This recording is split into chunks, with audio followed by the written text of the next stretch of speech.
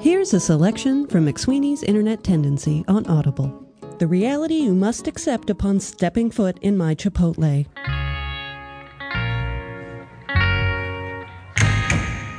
I don't know where you are in the world or what you do.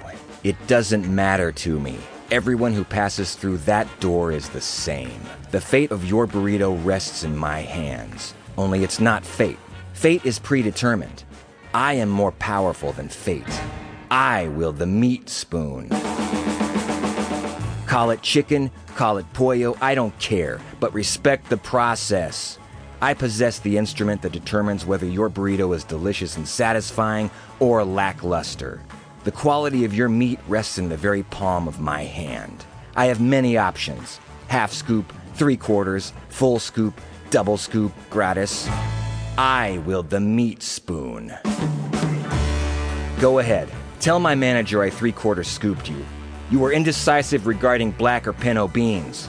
There is an order to things. I've toiled on the burrito line 3 years. I never call in sick. I am never late.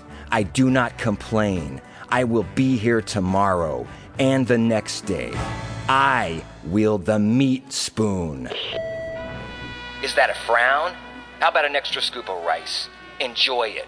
We might still have room for a few morsels of steak. You like that? You happy? You made that decision yourself. I simply honored your choice. Actions have consequences. I am the consequences. I wield the meat spoon. If you care anything for yourself, and by extension your burrito, come prepared, and come with reverence. Maybe you should try writing it all down. The burrito line is no place for deliberation. For I will not deliberate before giving you a pygmy pinch of barbacoa should you tarry too long in your protein selection. I wield the meat tongs as well. One must be versatile. I am all things. I am one thing. I wield the meat spoon. We cannot be friends. We need not be foes. There is you, there is me, there is your burrito. That is the dynamic. Any power you possess filters through me. The sooner you accept this, the happier you will be. I don't know where you are in the world or what you do. It doesn't matter to me. I wield the meat spoon. Sorry, no sofritas at this location. Get the fuck out of line, vegan.